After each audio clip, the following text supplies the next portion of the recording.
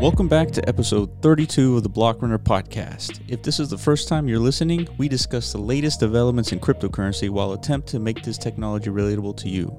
You can watch this podcast on our YouTube channel to follow along with our discussion. As always, I'm your host, William, talking with your co-host, Iman. Today, we bring you a special guest who is passionate about the creation of a unique analytical tool, joining crowdsourced predictions with that of artificial intelligence, a technology they are calling hybrid intelligence. He is responsible for development and implementation of new trading strategies and is the Chief Investment Officer at Cindicator. We bring you Nodari to the podcast. Make sure you listen all the way through the episode to catch the debrief at the end. All right, let's listen in.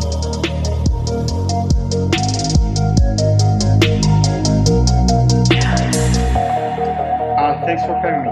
Yeah, absolutely.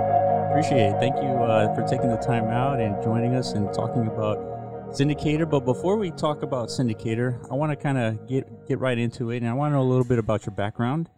I want to understand like how you got into finance, and you have a couple of different financial degrees. Like what fascinates you about finance? Yeah, the most fascinating thing for me is that trading and finance is basically an intellectual game, right?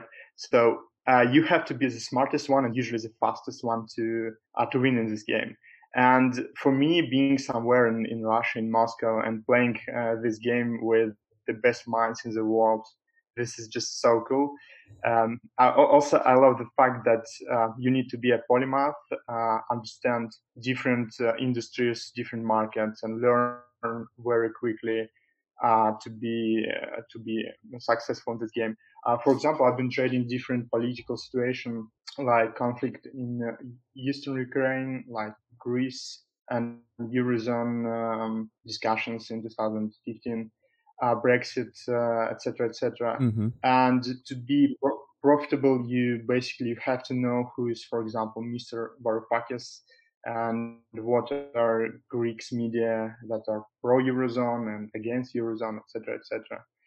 And also, I would say that I really love some rare and stunning market reactions and price moves. For example, the day when it became clear that Donald Trump has won U.S. presidential elections, futures on S&P 500 quickly dropped about 5%, and which is a huge reaction for U.S. stock market. And they, in a few hours, the market realized that, okay, maybe it's not that bad. He will introduce some tax reform, etc., and price started recovering. Mm-hmm. It went up, all the move down, all the move up, and it actually closed above the previous day close. So this is just stunning. Every time I see it, I am really happy. Sure. It's funny you brought up Donald Trump. We were just chatting earlier, and we were wondering, how did the Russians interfere with the American elections? Let me have a quick call with my friend Vladimir. Yeah, it's actually a topic that keeps getting thrown around here in the United States, and with there's some evidence, but there's not definitive proof, and there's also talk that United States is also interfering with other elections too. So it's as you can imagine with Donald Trump, it's quite a mess over here. Yeah, when it comes to Donald Trump, there's because we're gonna get into what Cindicator is. It's a predictive analytical tool, right? At the end of the day, something like Donald Trump's tweets have so much power on the volatility of the market these days. That's true. Like, how can you account for that in any kind of predictive? I think it's just unpredictable. Yeah. I think it's unpredictable. Like black swan events. You can't.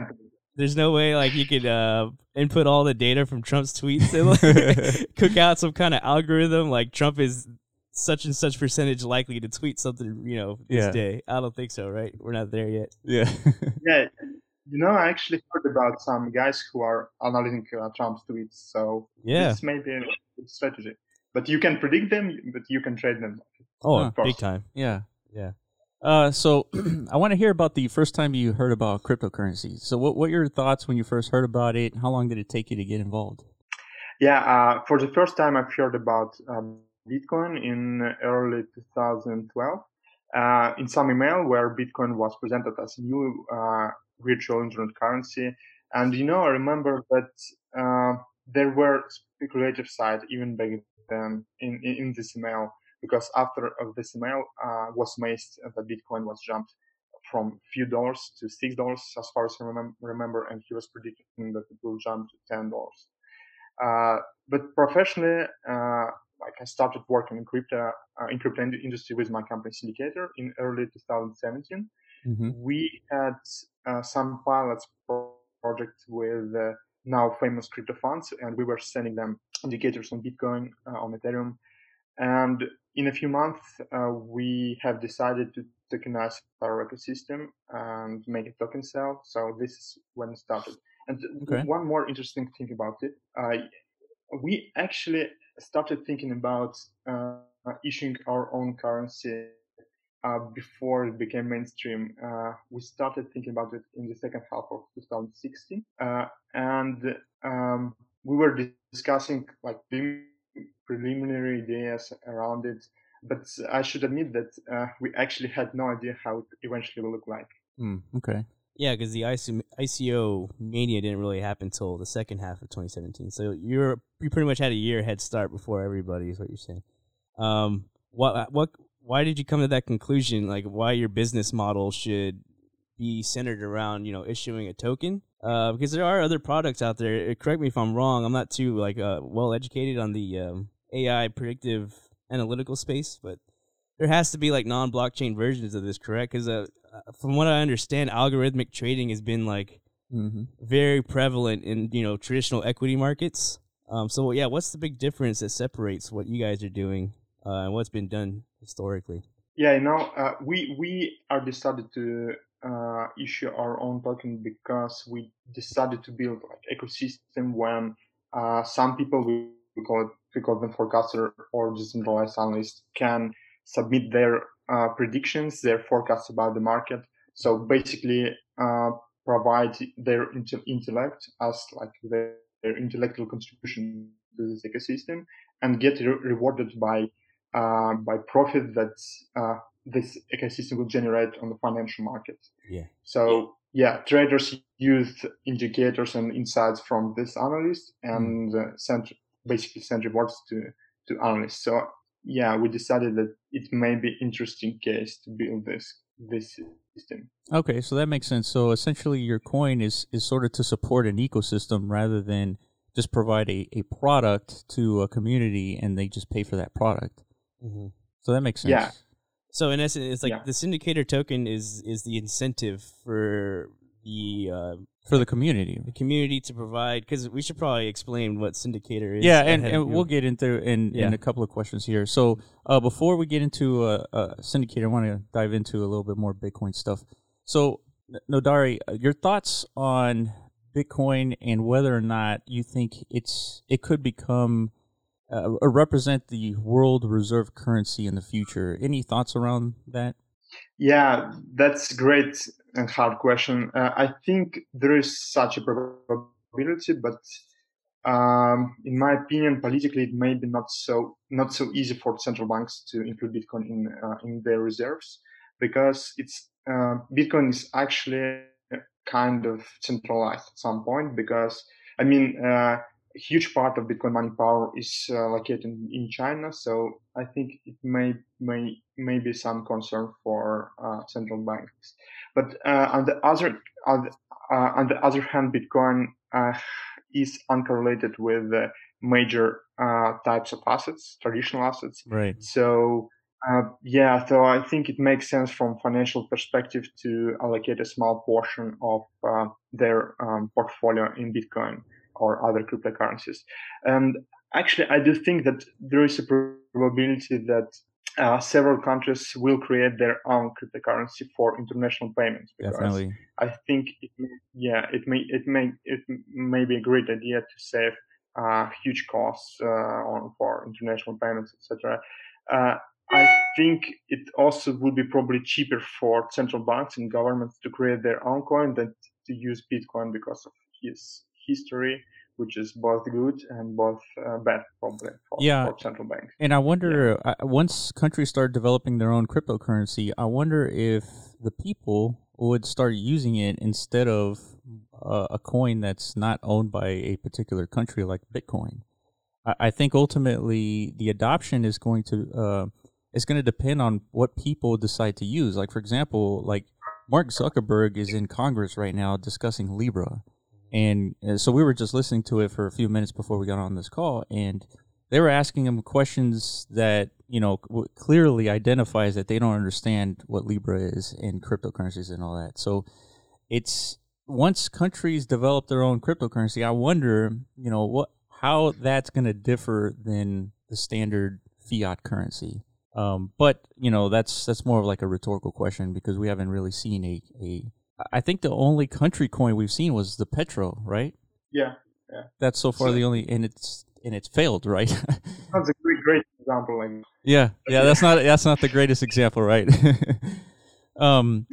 So I guess to follow up on the Bitcoin is, like, do you believe the world will transition to cryptocurrencies as a better alternative to fiat, or are we going to battle crypto versus fiat for the next foreseeable future?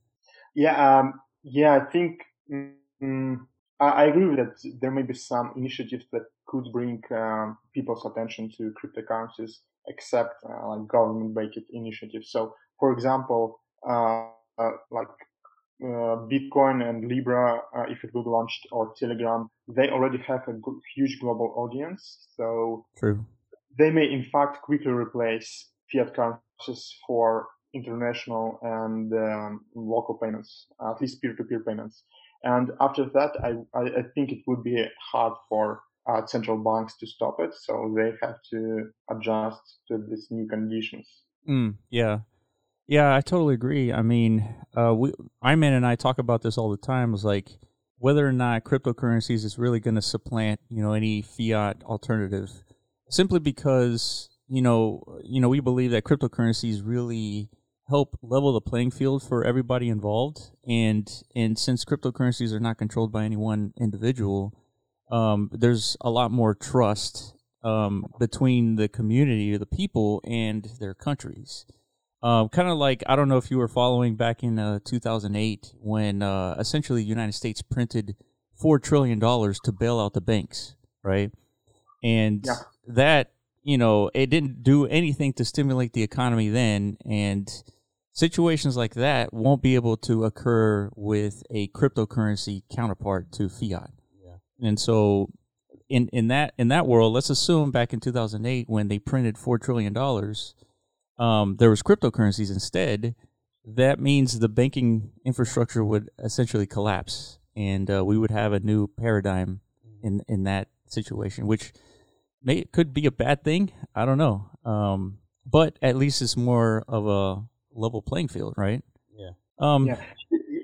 Just quickly, I'm keeping talking about like international payments because we had some. So we are paying rewards for forecasters in Cindy token, and we just had a quick calculation how it would what would be the cost if we had an idea to pay it through traditional fiat currencies. So we are sending basically several thousand of rewards per month, and we have calculated that to do it through like Swift or its analogous through banks, we need to spend about $100,000 per month just to do it, because we need to hire a huge amount of accountants who will do it.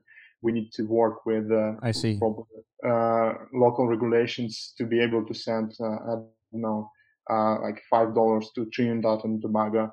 And without crypto, it would be just impossible. I see. Yeah. So that's a good question. So I'm assuming that on your platform, you have several nationalities using your platform, right? Americans, Russians, the Chinese. I mean, I'm assuming that you have a lot of diverse community. So when you're paying out Cindicator to these individuals for their work, their contribution to Cindicator, do you have to deal with any regulatory framework for that? Not really, because we, like, according to our rules, our users do like most of the job on their side. For example, if you're receiving reward in Cindicator, you have to pay like tax, income tax, or something like this. So yeah, we are just sending crypto without dealing with much regulations. See, at least for now. I don't know how it will be in the future. That's so efficient. Yeah. That's way better than trying to pay everybody just with 10 fiat. minutes. Absolutely. So let's go a little bit into the trading aspect. So as an expert in the financial markets such as yourself, we're always discussing like technical analysis and whether or not they're a valid way to predict a price. So in your opinion, Nodari, is technical analysis something that we can rely on as traders? Yeah, this is a hard question since there is a truly holy war between supporters of technical and fundamental analysis. But I think that the truth, as usual, lies somewhere in between. So if we're talking about particular indicators such as, for example, support and resistance levels or levels like local or all-time high and low, I think they are working because of humans' psychology, because we are tend to anchor on round numbers or something like this. So I think it works, and I've been thinking this. If we're talking about some like when a trader adds 10 indicators different on his chart and trying to make some money on it, I think it won't work because you have to have full statistics for your strategy, and if you are using like 10 indicators, one of them will be profitable at the one moment, the second will be not profitable. You will just mix it up. So when it comes to Cindicator, so there's two aspects to Cindicator. There's the crowdsourced prediction sort of engine, and then there's the artificial intelligence. So we want to get into a little bit more of the artificial intelligence and how that works. So can you tell us like what data set does an artificial intelligence engine use compared to the data set that the crowdsource uses? Yeah, so on the Cindicator platform, we have a wide range of people. Some of them are professional analysts, some of them are amateur traders, some of them don't have any experience yet with finance. So the range of data they're using is very, very broad. Some of them using technical analysis, some of them using fundamental analysis, some of them using price action, use coverage, or just raw intuition. Mm-hmm. So basically anything that an individual trader might use to make a decision. And if we're talking about just like quant trading algorithms or statistical models, they're using price data such as open close volumes probably to identify some correlations. And some models are used, for example, in momentum strategies. So it means when an asset goes up, it likely tend to continue this move. And at Cindicator, our machine learning models use forecasts from our users as the main input to create a probability indicator for price events or other events. So we have check of each analyst, we have check records, and so our models are taking into account, for example, their if somebody is good at predicting Bitcoin, for example, or if somebody is good at predicting trend reversal, or if somebody is good in predicting I don't know, S&P 500 and etc. So some people could be overly bullish or bearish. Some of them could be consistently wrong, which is actually a good skill as well, because we can just revert their predictions. All the data is helpful to eliminate individual biases and come up with a good, accurate prediction. So let me dive into that a little bit. So when you're saying that you have a crowd of people and they're making predictions, some are good and some are bad. Some people are good at Bitcoin, some of those are good in S&P 500. So does that mean that your machine learning algorithm starts learning like, hey, William is always making good predictions on Bitcoin, so I'm going to listen to him next time, versus Iron Man predicting something that doesn't come true for the S&P 500, and the machine learning algorithm simply just listens to IMAN a lot less. Is that how that works? Yeah, in fact, we have built the years we have built about 50 models. They're different, so some of them are working as you said. Some of them are working differently. Like for example, looking at people who's predicting at the very for each indicator, for each question, we give some time for analysts to submit their prediction. So some of models are looking only for them who is predicting, who submit their prediction in the last 10 minutes of this time period, because they obviously have more information. So yeah, we already know the statistics of each machine learning model. So yeah, we are just have the best one that is using the best forecasts and create the best indicator in for each case. Okay. And yeah, just quickly, I would add probably just we have started. We actually in 2015 we have started not only with financial markets but also with different other markets or industries. So we, for example, we had questions about who is going to win Oscar or political questions. Yeah, but we quickly realized that for developing our system, it's better to focus on financial side because in financial markets we have really fast feedback from the market, so we can understand really fast that this model or this analysis is good or not. And while for forecasting, for example, Oscar, we have to wait for several years. Right.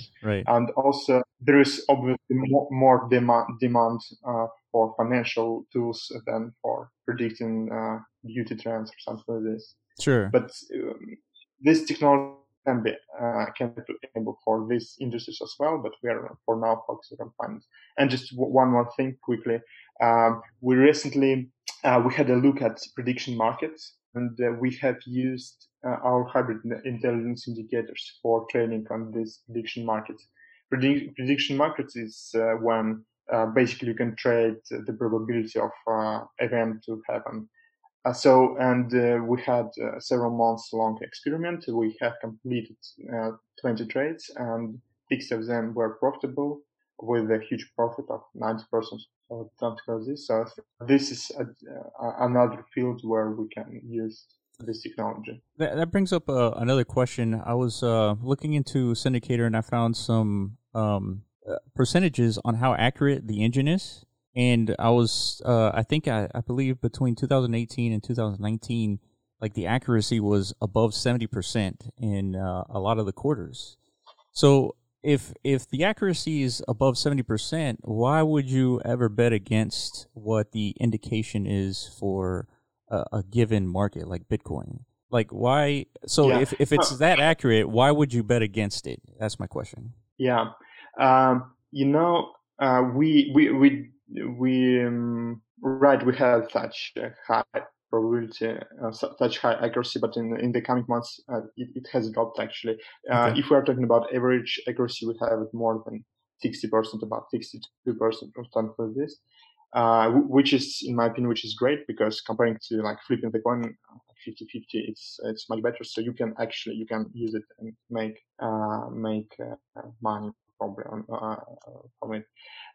If we're talking about betting against it, so there are some fields where hybrid intelligence, as well as like just any forecasts, are not really good. For example, hybrid intelligence didn't forecast the probability of Brexit. So this thing that there will be no Brexit, as well as I think 90% of analysts and traders back then.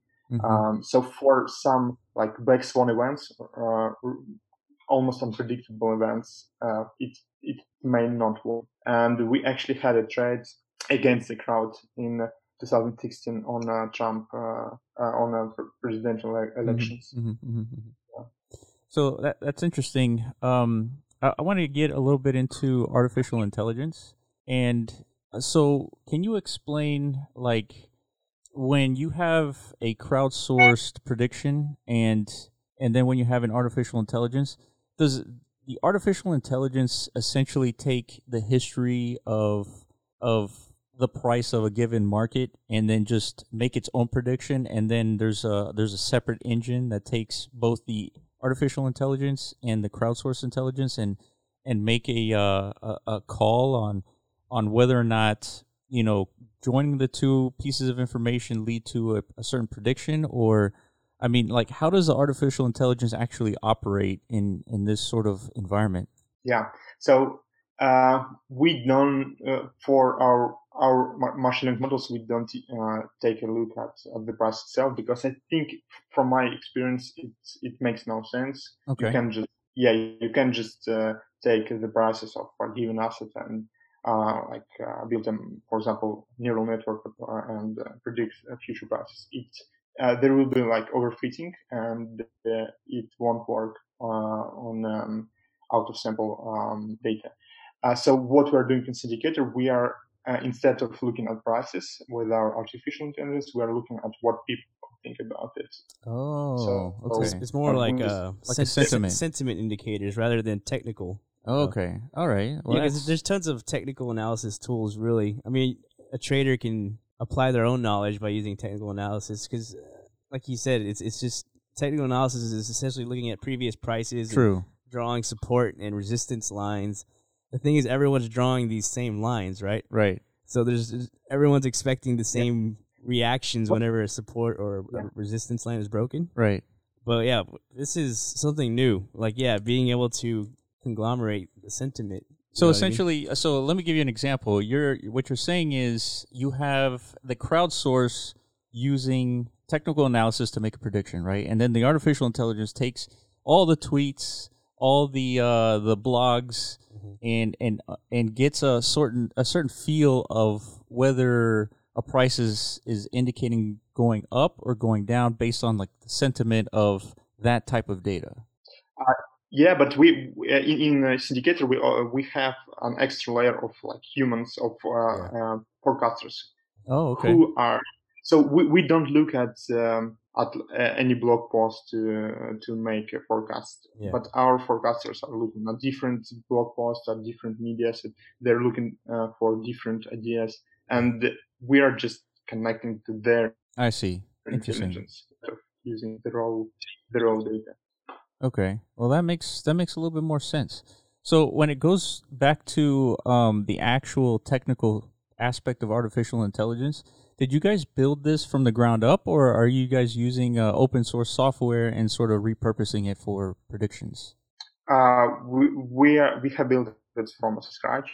Oh wow! But we obviously have used, like in our artificial intelligence models, we have used obviously also all known ideas. So we're just trying everything and just trying to see what will bring us more accurate prediction or more value, because it's not sometimes accuracy is as valuable as, for example, trading profit made from indicator. Sometimes it's not the same story. You can have medium accuracy, but you can make higher profits from it. It depends on assets, for example, right? So and on time frame, if you are forecasting, let's say 1 minute, you can have almost 100% probably accuracy, but you can't actually trade it. If you are forecasting years, you can't actually forecast, I think, have a good accuracy. So we have this balance of most of our indicators are working for from few days to few weeks, and I think it's good from both trading perspective and both accuracy perspective. Interesting. How frequent are these alerts? Like, say for Bitcoin, for instance, are you getting daily price predictions, or is it more like a long-term forecast for these individual assets?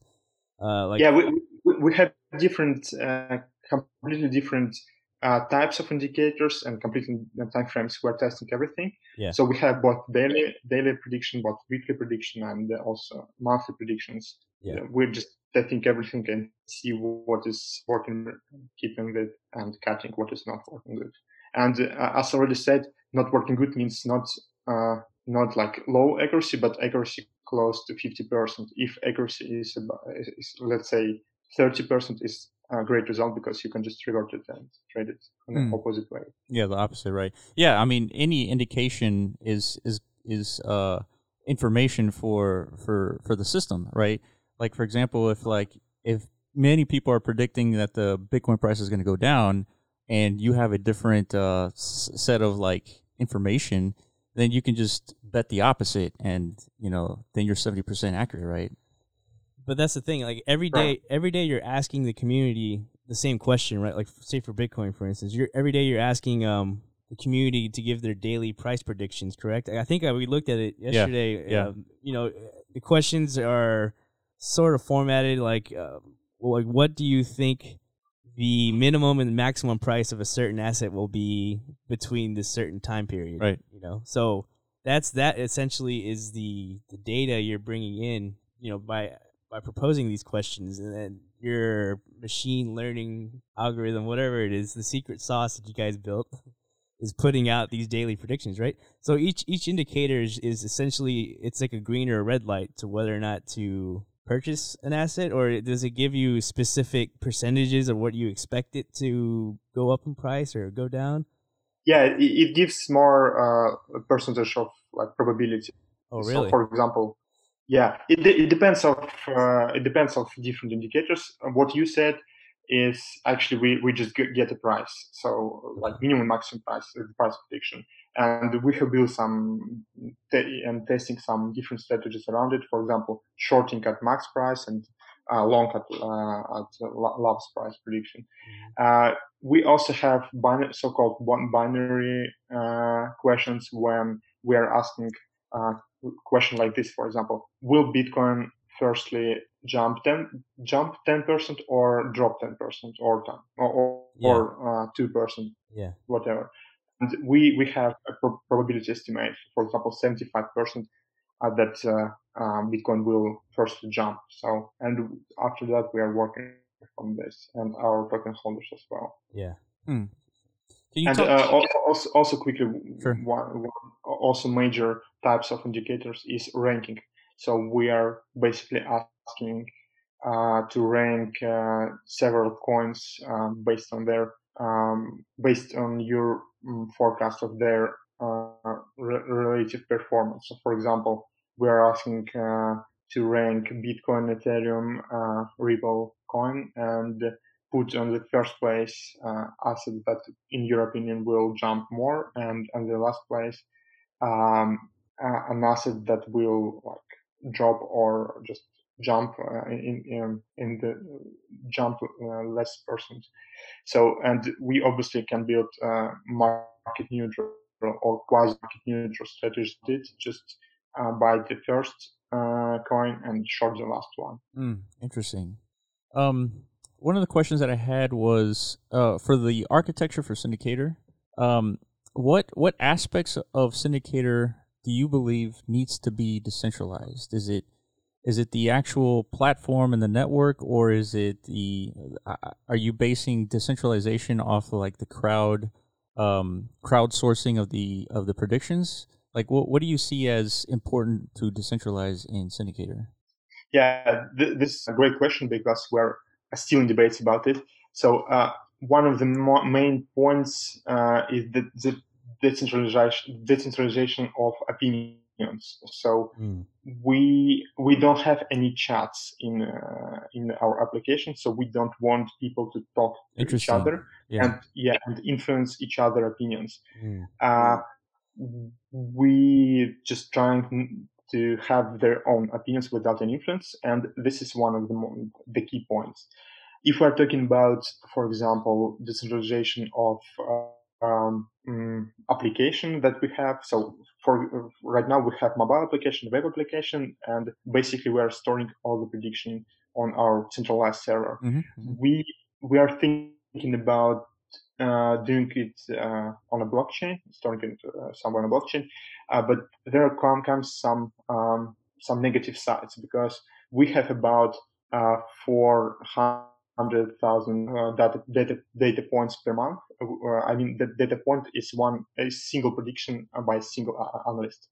And if we're going to put all of this on a blockchain, like as a separate transaction will have 500,000 transactions per month, which is great cost to do these transactions. So it's not clear if we actually need this right now, or we can wait for some probably new blockchains with more efficient fees and more scalable ones to come up, and then probably we can do it. This is something that we're still discussing. Yeah, no, that's a valid concern, because if you decide to put the whole network or the whole system on a blockchain, then you're sort of held handcuffed to the speed of the blockchain and then all the fees associated to that blockchain. And so, like you're saying, like if you have one prediction with 400,000 data points, that's not really sustainable for a blockchain to hold all that data. And so that makes a lot of sense. And it's probably not that important to decentralize, at least that aspect of it, because if you have a backend system and a database, I mean, that's going to perform significantly faster and much cheaper to kind of sustain than just using a blockchain to do that. So yeah, it makes sense. Like that's a really interesting kind of like thing, because the community, like when you're into cryptocurrency, everything is about decentralization, and people don't seem to understand that not everything needs to be decentralized, right? There's only important aspects that should be decentralized, like the monetary aspect. Like if, for example, if Cindicator was a currency that was centralized, that didn't use blockchain, that would be a problem. But that's not the case. But Cindicator, the platform, is a central system, which should be okay. And I think a lot of people don't really understand that. Yeah. So that's predominantly the reason why I had that question. But it makes sense the decentralizing like he called it opinions. Because for sure, to eliminate any kind of bias, essentially. Yeah, because if you had a chat, everybody say, "Hey, Bitcoin's going to go up," and then all of a sudden, people tend to agree. Yeah, and then everybody's predicting that it's going to go up. Yeah. So I mean, yeah, from like I say, from my personal experience, it's kind of good to go against the grain for some reason. Yeah. I feel like what markets tend to do is find the best way to screw the most amount of people out of money. Yeah. You know what I mean? So I don't know if you agree with that, because that kind of goes against what your sentiment analysis is purposed for, right? You want to go with the 60% sentiment rule. If it's 60% accurate, why would like you asked before, why would you ever go against that? Yeah, you know what I mean. But it's pretty easy to get like sentiment just from, like you said, reading Reddit, looking at Twitter. Yeah, if you look at all these YouTubers who are like, they're all predicting like, Bitcoin's going to the moon. Yeah. You know what I mean?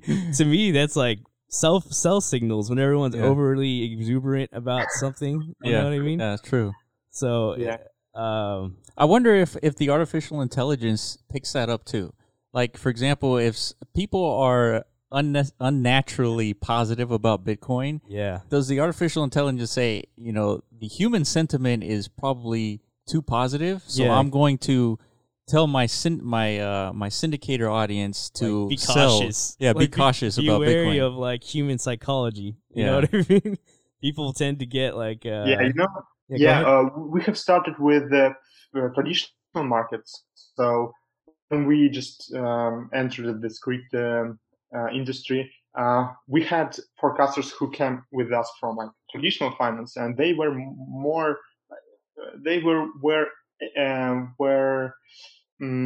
how to say it, not so optimistic as people who came from crypto about like Bitcoin, etc. So we see this, and our great advantage is that we basically see everything. We have all the history of all the analysts, so we can just we see people who tend to be too bullish, and we just don't take them in the main model. So I have a question on the actual contributors to the Cindicator. So can you explain how an analyst on Cindicator gains or loses points for a valid or invalid forecast? Yeah. So it depends from types of questions. So, for example, the most one is a binary question. I mean, most simple one from the point of view of rewarding a forecaster. So, uh, if we are, let's say, we are asking a question: will Bitcoin rise to 10,000 till the end of October? And you can answer any percentages of your Asian, how to say, if you're sure that it will rise, you will put like 100%, for example, answer. If you are not really sure, you can put 65%, etc., etc. And we are basically calculating the reward from the 50%. So, for example, if you have put 100% and if you are right, you are getting 50 points. If you have put 0%, you are losing 50 points. If you have put like 70%, you're gaining 20 points, etc., etc. This is for these types of question. So basically, we have quite fair system when you are getting rewarded by because of your intelligence, because of your accuracy. If you are accurate, you're getting points, and in the end of each month, you will receive Cindy tokens based on your ranking. If you are not really accurate, you will receive less Cindy tokens or will not receive it. So yeah, Interesting. I think Makes sense. So, so then when an analyst is on your platform, so the analyst that is only focused on Bitcoin can only do Bitcoin predictions, correct? Like that's available. Yeah, but actually, we I think we have to change the system a bit because right now it's more supportive for people who is answering almost all the indicators, and I we see. had internal discussions, so we need to let people who forecast, let's say, only Bitcoin and that's it, but do it very good. We should have additional rewards for this because you won't get a really huge amount of points if you are not answering all the question. But your input is still very valuable, so we Sure. have to send rewards for this as So well. that makes sense. So what you're saying is, like, we're we're always talking about cryptocurrencies essentially in this podcast, and we know that there's other markets out there that we don't touch simply because it's just not as interesting to us. So what you're saying is, if we get into Cindicator, we're going to be getting questions that we really don't know anything about, right? And what you're saying is, eventually, you're going to change the system to be like, hey, if you only like cryptocurrencies in this section of the application, you can just focus on making cryptocurrency predictions. Right. Okay, good. And be rewarded, fairly or equally as other analysts from other sectors, other markets. Yeah. So for now, we from the very beginning we have separated crypto and the traditional markets. So we have like two separate challenges, two separate rankings I see. each month. Yeah. So, but if we're talking about predictions in Bitcoin or solely for Ethereum, we don't have this separation yet. But I think we need to probably make some new achievements for people who is accurate on a single coin. I think it will be fair. Okay, so then, so clients who make buying decisions based on this hybrid intelligence output, I want to understand the business model for Cindicator. Do people make the calls on the Cindicator platform, or are they simply extracting information that Cindicator is giving them and then making a purchase or a sell decision on Binance, for example? Yeah. So clients don't have to use Cindicator app at all. They have a separate application called Cindicator Edge, and they are receiving final indicators there. So Cindicator app is solely for forecasters. So clients are right now the system works like this. Clients have to hold a portion of CD tokens, and while they're holding it, they're receiving indicators. And we have different tiers. So, for example, for expert tier, which consists the most valuable, in our opinion, indicators, you have to hold, as far as I remember, 100,000 Cindy tokens. If you are just holding it on your wallet, you can connect it to Cindicator Edge or just connect it to our Telegram bot, and you will receive indicators on a daily basis. Okay. And yeah, basically. So then the follow up question is just a quick question is on how Cindicator makes money, right? The business model. So right now, as an analyst, you have to spend, let's say, between 5,000 to 200,000 syndicators to have access to the platform, and but those 200,000 syndicators don't necessarily go to Cindicator, right? They're sort of like staked. You pay the 200,000 and you have access, right? So how does Cindicator earn money then? Like if you don't use the platform to make the bet, like where does the income come? Yeah, so it's true that we don't have much income from selling indicators because we are providing access for those who are holding it. So we are not receiving this tokens. Oh, okay, right. This is true, and we are testing some new ideas around this to ask clients to actually pay Cindy tokens for getting indicators. But we also trade our own indicators as well, and it's quite profitable. Oh, okay. And also that makes sense. I was thinking about that. It's like, why wouldn't you, if you guys are so good, you could be billionaires within a few years if you just keep following your bot. You know, that's pretty a smart way to make money. And also, I can't share it right now, but we are preparing something, in my opinion, really interesting to have this system work in a proper way. I mean, there will be like more circulation of tokens from clients to analysts. So yeah, I think very soon we will show it to the world. Oh, okay. I hope so. No, that's exciting.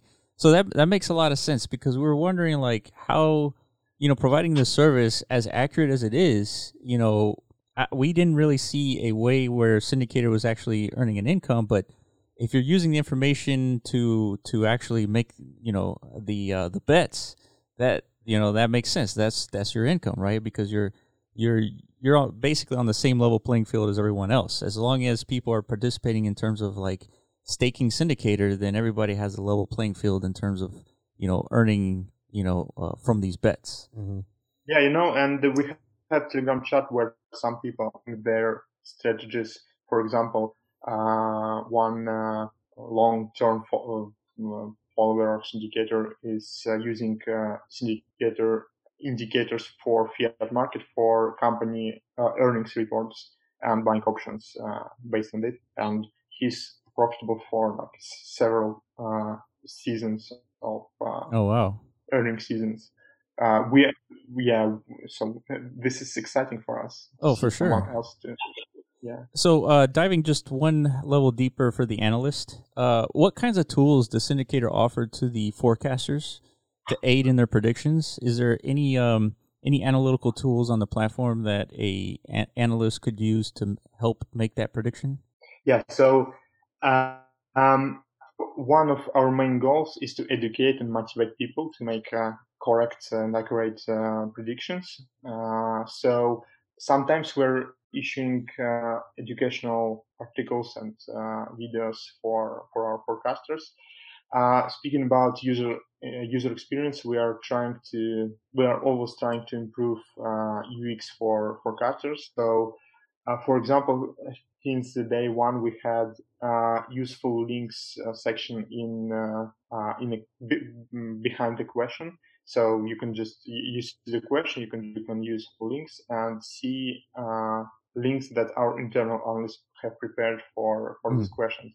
Our internal analysts are using links without any opinions expressed in this. So, as already said, it's very important. So, for example, there may be some info about this company or this token, but not someone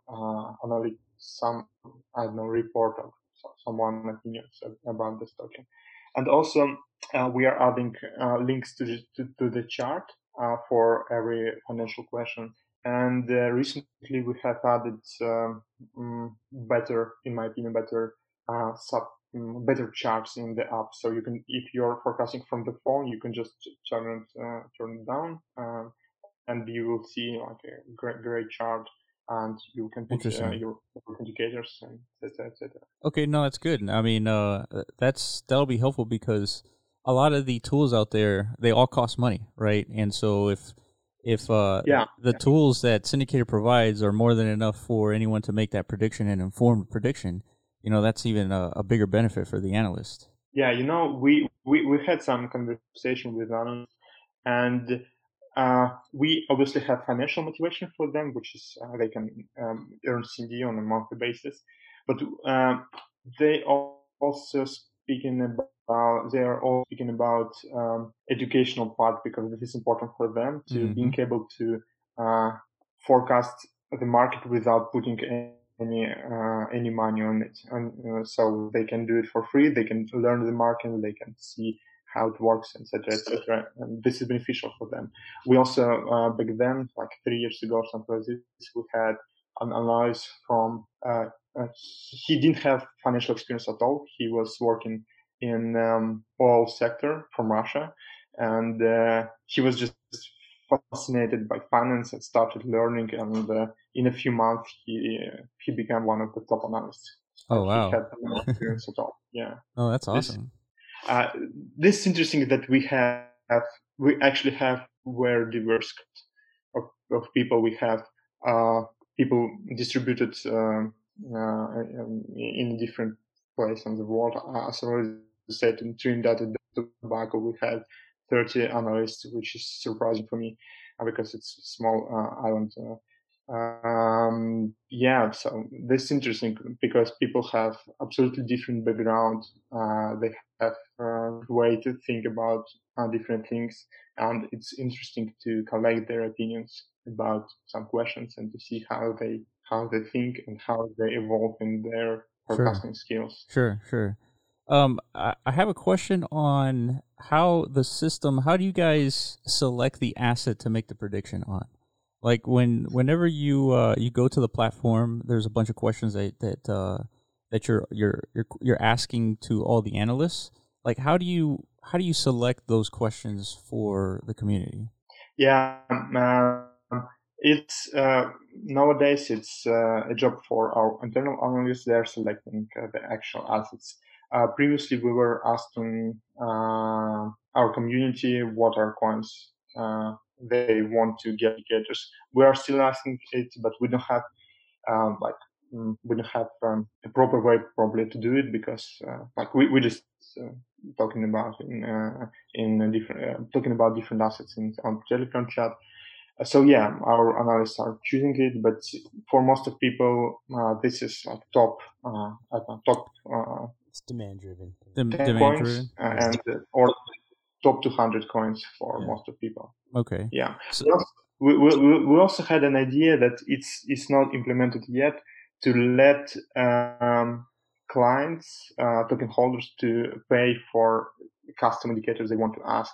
It's not implemented yet, but we are thinking about it. Oh, I see. So like if you have a huge hedge fund saying, hey, I want to know what the price of, Ethereum is going to be in the next 3 months, they can go and potentially pay to have the community, go do research and have the community predict on the price of Ethereum in 3 months. Yeah. Is that how it works? Ah, that's interesting. Yeah, because now you have like a bunch of clients who have their own interests and their own kind of like areas of expertise where they want to gain like just get a market sentiment of a price of a given asset, and so they can go and ask that question. Yeah. So now that we kind of understand how assets are discovered and asked, there's a prior interview with you on about Cindicator on environmental issues. How do you see Cindicator getting involved in climate crisis, for example? One of our key values is to tackle the most pressing problems of our world. We believe that hybrid intelligence as a decision-making technology can be useful and can be implemented in any sphere, including ecology and politics. And eventually, any field with a high degree of uncertainty could benefit from hybrid intelligence. We are speaking about ecology. We are planning to support initiatives in this field, but maybe it will be better to explain another problems that Sure. we have in our modern world. When we can do even better job. For example, financial inclusion for people, for unbanked people, for people in many countries that don't have access to financial services. Mm-hmm. Right now, there is a huge trend in crypto called DeFi, and Yeah, we talk about that all the time. Yeah. So quite interesting idea that people from unbanked countries may get the access to financial services through crypto. For example, get a loan on a maker, for example, make it down, and they won't be treated. There will be no ranking systems when a bank is looking at you, at your job, at your family, etc., etc. There will be no I don't know how to say discrimination, probably Sure. Yeah, absolutely decentralized. If you put enough amount of ether, you can get DAI so along. But there is one huge issue that I see, that for using this kind of services, people should have money they are willing to use for testing it. They're willing to use in some new field that they don't really understand. And I think this is when our industry has some problems, because I doubt that they have enough money to just test, make it down, etc. And this is where Cindicator may be useful, in my opinion, because we don't require any payments from analysts. So anyone can just download our application and start making predictions and start earning Cindicator tokens, so crypto. And probably this could be a way for a huge amount of people to enter the crypto industry. That makes a lot of sense. They may start earning. Yeah, that makes a lot of sense, because it essentially, what you're saying is, to use a platform, it doesn't really cost anything. You're not really paying you're not really paying as traditionally as you would to gain access to it. Instead, you're contributing to a community on predicting on certain assets, and if you're right, you end up getting paid in C&D tokens. And so that's how you would help the people who don't necessarily have access to a financial system. Is that correct, Nodari? Yeah, absolutely. So people would be able to, first of all, they will have some crypto that they in future will be able to change for other crypto, let's say Ethereum or Bitcoin, and use it for their future actions. And also they will have a necessary education about this market, because to earn something in Cindicator, you have to submit correct predictions. So you have to understand something about the market. So I think this may be an interesting case for our application. Yeah. No, that is interesting. So what's the best way to gain access to the platform? Is it essentially going to your website and connecting your wallet with a certain amount of indicators, or what's your recommendation there? How do you get started? Yeah, so a few months ago we have launched Cindicator Edge. Previously we had only Telegram bot for this, so you had to put your Ethereum address where you are holding X amount of Cindicoin. You have to confirm it through sending a 0 transaction, and after that, if your coins are still in this address, you're receiving indicators in this bot. Interesting. And now we have Cindicator Edge website, So it became more easier, in our opinion, that you can just log into this website, connect any Ethereum wallet, and yeah, you just need to have some CD. And now you can even don't use centralized exchange like Binance for buying it. You can use Kyber network nice. system, decentralized exchange, to just buy it from directly from our website using their widget. And yeah, and you will receive indicators in this website, which is quite clean and beautiful looking. And yeah, I think it's more useful for our clients. Have you received any feedback from, say, the top performers? How much are they actually earning? Is it like a livable income? Maybe is it like a full-time profession somebody could actually live off of, or is this kind of like some kind of yeah? Go ahead. Yeah, that's a good question. So right now we have, as I said, two main challenges: fiat and crypto. Mm-hmm. In fiat, we are paying $700 or something like this, and in crypto we are paying on a monthly basis. And in crypto we are paying 1.25 bitcoins on a monthly basis. This reward is distributed to all the users who have positive amount of points during this month, and we have exponential distributions. So those who are on the top, they're receiving more, obviously. And it's about, as far as I remember, it's about $400 to $500 per month, which is probably not so high for countries like United States or UK, for example. Yeah. But this is quite a decent amount for many countries, I think. True. Absolutely. You can living from this amount. Yeah, and also we have some additional challenges for our forecasters. We are testing different ideas, different indicators, different markets, and we are inviting the best of the best, and they have additional up to 3 challenges per month, and give them quite a good financial reward as well. So, for example, one of our recent ideas is to test so-called crowd of crowds. Idea is when we are not only collecting individual forecasts from individual people, but we are getting them into a group, let's say of 5 people, and there before submitting forecasts, they are able to talk to each other. And after that, we're collecting indicators from these groups. So, like, we have several groups, and this is one of the hottest, I think, topics in this area. Yeah, we found it in one of articles, Sure. and we are testing it. We had one challenge which was very exciting for us, and we are now started the second one.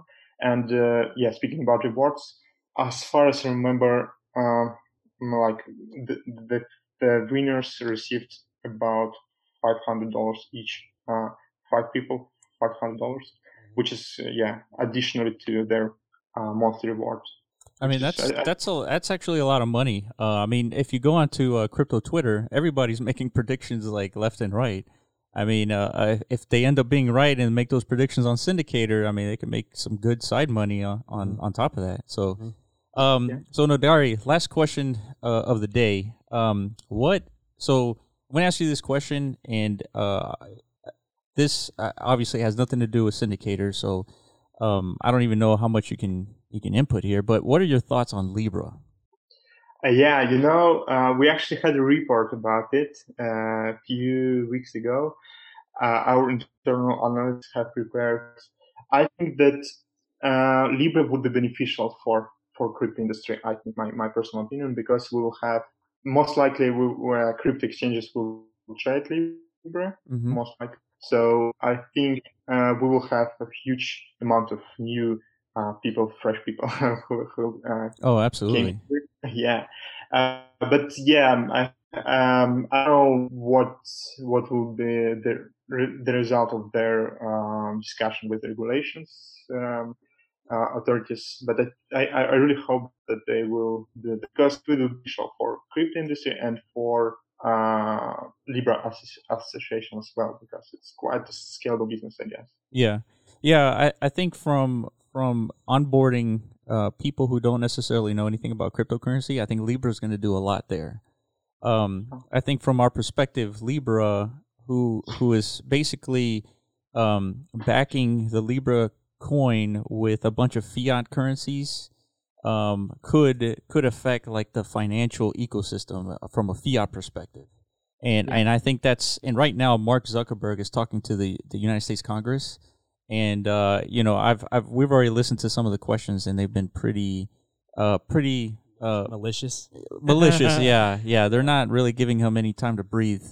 But yeah. So before you go, Nodari, is there anything that you wanna say in terms of like the platform? How many users are on the platform daily?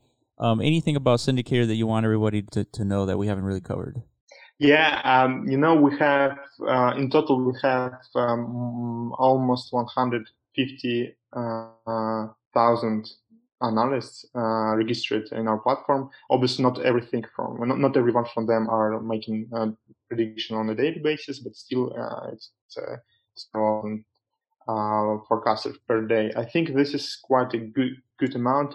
But one of my probably goals or ideas that I have is to increase this amount to, let's say, 1 million of forecasters, probably with including some people who is located in a country that are not so used to crypto yet. So I hope that if we will be able to do this, we will bring some more people to crypto, and we will have some more adoption of our industry.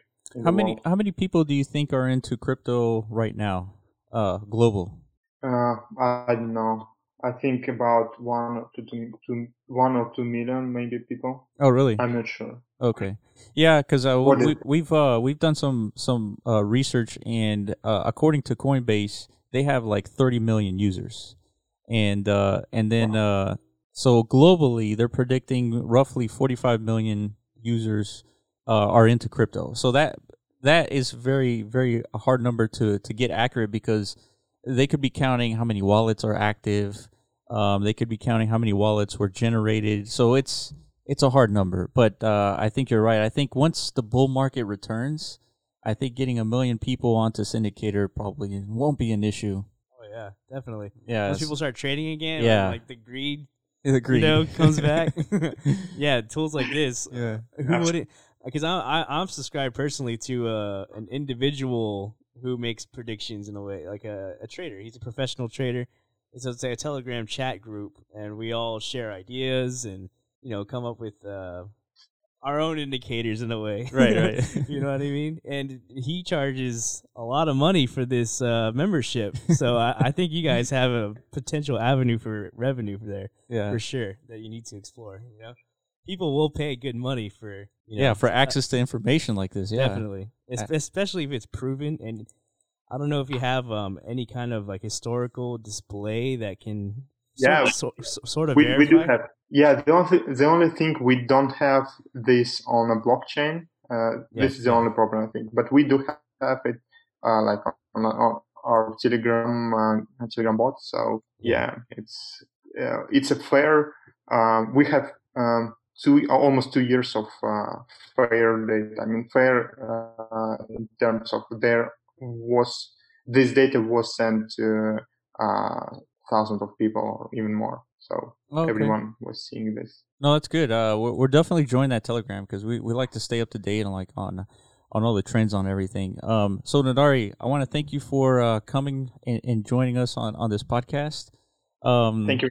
Yeah, I really appreciate it. It took a little while to get us together, but finally did it, and we're happy that you joined us. Yeah, man, appreciate it. Thank you. I appreciate it as well. All right, we'll talk soon. Well, that was the interview. Yeah, that was it. There's a lot of other stuff to talk about, but so what'd you think, man? No, I mean, I'll be honest, okay? Should I be honest? Yeah, go ahead. Go ahead. Like, should I? Before this interview, like, I was a little skeptical of, like, the platform as a whole. Yeah. Just because of the whole, I mean, okay, yeah, let's be honest about cryptocurrencies, man. There's a lot of shit coins out there. There's a lot of people who were opportunists in 2017, like, especially these ICOs and stuff. They were looking for, there was definitely a lot of money-grabbing projects out there that on the surface, they looked like they had good intentions, but in reality, they're just looking for, money. Yeah, and to be clear, so you're right. There's a lot of malicious, I guess, ICOs out there, but there was also a bunch of ICOs who had good intents. Mm-hmm. They just couldn't execute because starting a company is just extremely hard, right? So they just failed, not necessarily our scam coins, but you're right. It was so easy to scam during an ICO that I believe that there was more scam coins than there were like legitimate intents. 100%. And Cindicator, I never thought they were a scam at all. It's just maybe they were, they proposed this grand vision, but that's not true. They had like a prototype website, at least web application, when they ICO. So I guess what I'm saying is that after this interview, for sure, it seems like this company is one of the gems in the rough. You know what I mean? Like, they're not out here trying to scam anybody. Well, like out there, on a yacht and just chilling, enjoying their millions that they got from the ICO craze, right? Yeah. These guys are actively they're thinking of new ideas, new ways to apply the technology and stuff. And that was very reaffirming in a way. That's true. I mean, we like you're saying, there's definitely a lot of like scam coins out there, but this is definitely not one of those. Yeah, because we were talking about this off the pod. I mean, a lot of people like me, like the general retail investor, we get our information mostly off of like YouTube or Google or whatever. Yeah. And a lot of these influencers in cryptocurrency are like, the mainstream guys, the Data Dashes, the Ivan Chico on Crypto. Text, the Chico Cryptos. These aren't bad people, but they do a lot of hot takes. Well, yeah, and then they're businessmen. At the end of the day, they want to get paid, right? Yeah. So a lot of the information you take in from them has like an obvious bias. So a lot of it's like paid shilling. Yeah. You know what I mean? There's not a lot of like non-biased sources out there for absolutely like evaluation like projects. Yeah. You know what I mean? Yeah. So we had like our own internal debate about this. Like, if we get to the point where we're interviewing more crypto projects, like, do we want to become one of these shills? It is a valid debate because you're interfering with the bread and butter. Yeah, and obviously you cannot do that because you can't sustain it if you can't get paid. Yeah. However, you don't want to be a shill man. Yeah. And just shill everything that comes at you with money. Yeah, and to be fair, like all these guys who I just name dropped, like they disclose before the video, this is a paid promotional video. Yeah. So, but it's like, and this was not paid in any way. No. We were genuinely having a conversation on trying to discover like how Cindicator works. Yeah. Why it's valuable. Yeah, exactly. Because yesterday before this interview, I thought to myself, like, well, you could probably do this without a cryptocurrency. Yeah. You can ask the same questions, build an application around it, and pay them in cash. Yeah. You know what I mean? Pay the contributors in cash.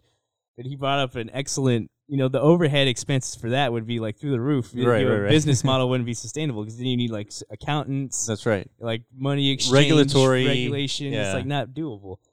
So for him answering that now Cindicator makes a lot more sense, and I understand the incentive structure. Like you have to incentivize people to actually give good predictions. Like so I like the fact that he explained they give you a rating based also on not just your predictions, but like your confidence in your own predictions. Yeah, like, you have to put like I'm 100%. I'm gonna get this right. So like if you put 100%, you did the work. Yeah. I would assume. Yeah, and because you don't want to lose points, right? And the other interesting part is that they don't necessarily their indicators are not paid for, right? You don't pay for those indicators. Yeah, I'm starting to think you should. But yeah. Yeah. If they're that accurate, then yeah. Exactly, yeah. But yeah, in their case, all you have to do is just hold their token. Well, now, yeah, hold their token, and I think one of their business models should probably be a subscription service. People who like are the expert tier. Yeah, people who are like who are not making calls. Instead, they're taking calls and saying, "All right, Cindicator's telling me that Bitcoin's going to go up about, they have an 80% confidence it's going to go up 10%. I'm going to make that bet." And that person making that bet is paying monthly for that service. I would 100% pay for, like I said, especially like I gave him an example. I paid $500 for a year membership. And it's just a Telegram chat. Yeah. You know what I mean? And there's one guy who runs the chat. Like he has a history of performance, right? Like he's a young guy, just like him, probably the same age, 27. Yeah. He got into crypto when he was like 21, 22. And like he's made millions. So it's like he told his story, and he's like, come bitches, come join me. You can make money too. It's the easiest pitch in the world, right? Right. And to a noob like me at the time when I found him, was like, dude, this is a no-brainer. Right. I pay $500, and all I need to do is make like one successful trade, and it pays for itself. Yeah. You know what I mean? Every successful trade consecutive after that is like it's a profit. It's free money. Yeah. You don't have to do any of the work. You just wait for him to tell you what to buy. Yeah. I don't even know if that's legal or not, but it sounds like it might be illegal in the United States, but. Yeah, it does sound like it's like that's not insider. It's not insider trading. No, it's like, definitely not. But I see the benefit. This interview definitely alleviated a lot of my concerns. For sure, which is good. And I think that's what we need to provide. Yeah, and that's what I was gonna say is that I think there needs to be a certain level of integrity when it comes to like talking to these different cryptocurrencies, and we can't go into any cryptocurrency assuming that they're some sort of nefarious activity going on. Right? Yeah, you shouldn't.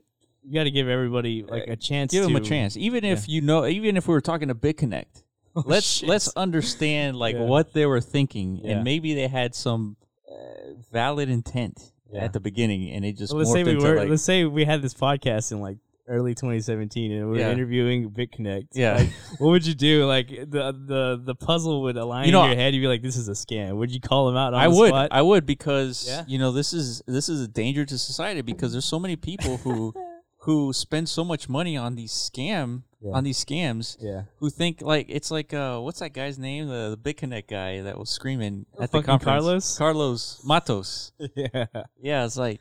Dude, poor guy. Like, that guy probably doesn't understand, like, how these scams operate. Yeah. And... Well, because he was probably making bank at the time. He's like, this is the greatest shit in the world. Yeah. Like, why now, is everybody doing this? It's different if you're into BitConnect and you know it's a scam and you're just trying to capitalize. Yeah. But you're not a YouTuber who's shilling BitConnect, because that's illegal. Exactly. So... Because you're incentivized. You're incentivized. These YouTube channels, that's right. The more people who sign up to your link, the more money you make. Yeah. That's the fucking Ponziest of all Ponzi's. It is.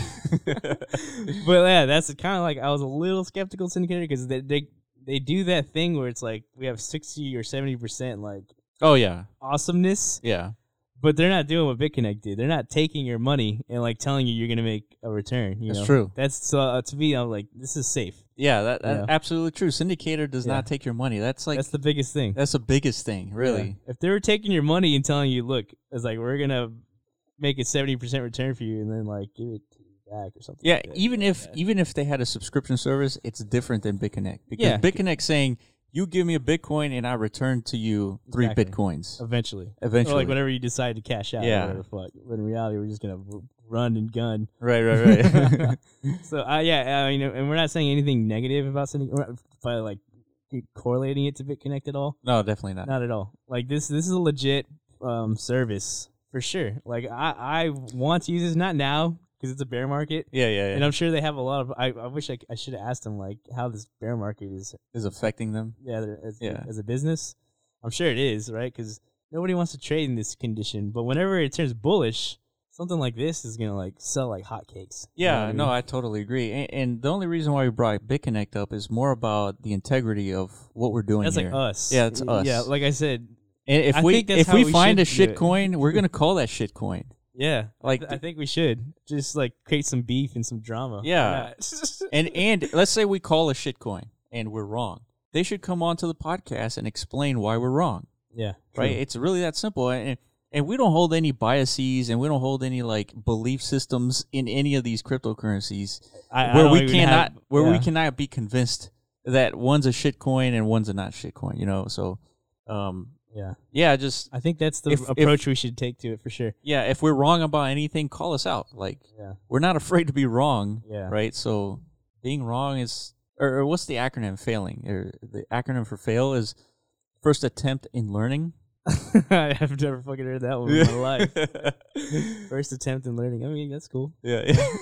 I can see it. It's a very positive spin to fail, right? Yeah, true. So yeah, I mean, if we're wrong on anything, definitely call us out. It's a learning experience for everybody. Yeah, man. At the end of the day, like, I really want, like, what we're doing. I want to build like a legit community of people. Like, we're kind of doing that in Decentraland. Like, if you watch the podcast, we've been. The last 2 or 3 months, we've been nothing but Decentraland. Yeah, and we're finally. I mean, we're not done with Decentraland. It's just we're taking a little break. Yeah, Game Jam's done. Yeah, you know, and we're taking a breather. We're exploring our options. You know, taking a look. Like, there's a lot more to crypto than just our little bubble. No, absolutely. You know what I mean? I mean, there's so many. Like, we were looking at a video that was maybe like 2 years old, and they were talking about prices when it was 2015, and we saw the price of Ethereum in 2015 at 85 cents. Yeah, like in 2014, 2015, something like that. Yeah, and so we don't want to make the same mistake again because these things operate in cycles. Yeah, so we want to discover the next Ethereum. We want to discover all the new things that are going to be coming up, and one of the things that we're going to start diving deeper into is DeFi. For sure. And even Nodari brought up DeFi. Yeah, it seems like a no-brainer, right? Like, the emphasis on, like, banking the unbanked is, like, growing. Like a growing sentiment in the crypto world because it's, like, an obvious... Well, it's an obvious market that... Yeah, because, like, people who are in first-world environments, they don't see the benefit in cryptocurrency in a way. Sure. Yeah. Or not as easily as somebody who doesn't even have access to, like, financial infrastructure. Absolutely. You know what I mean?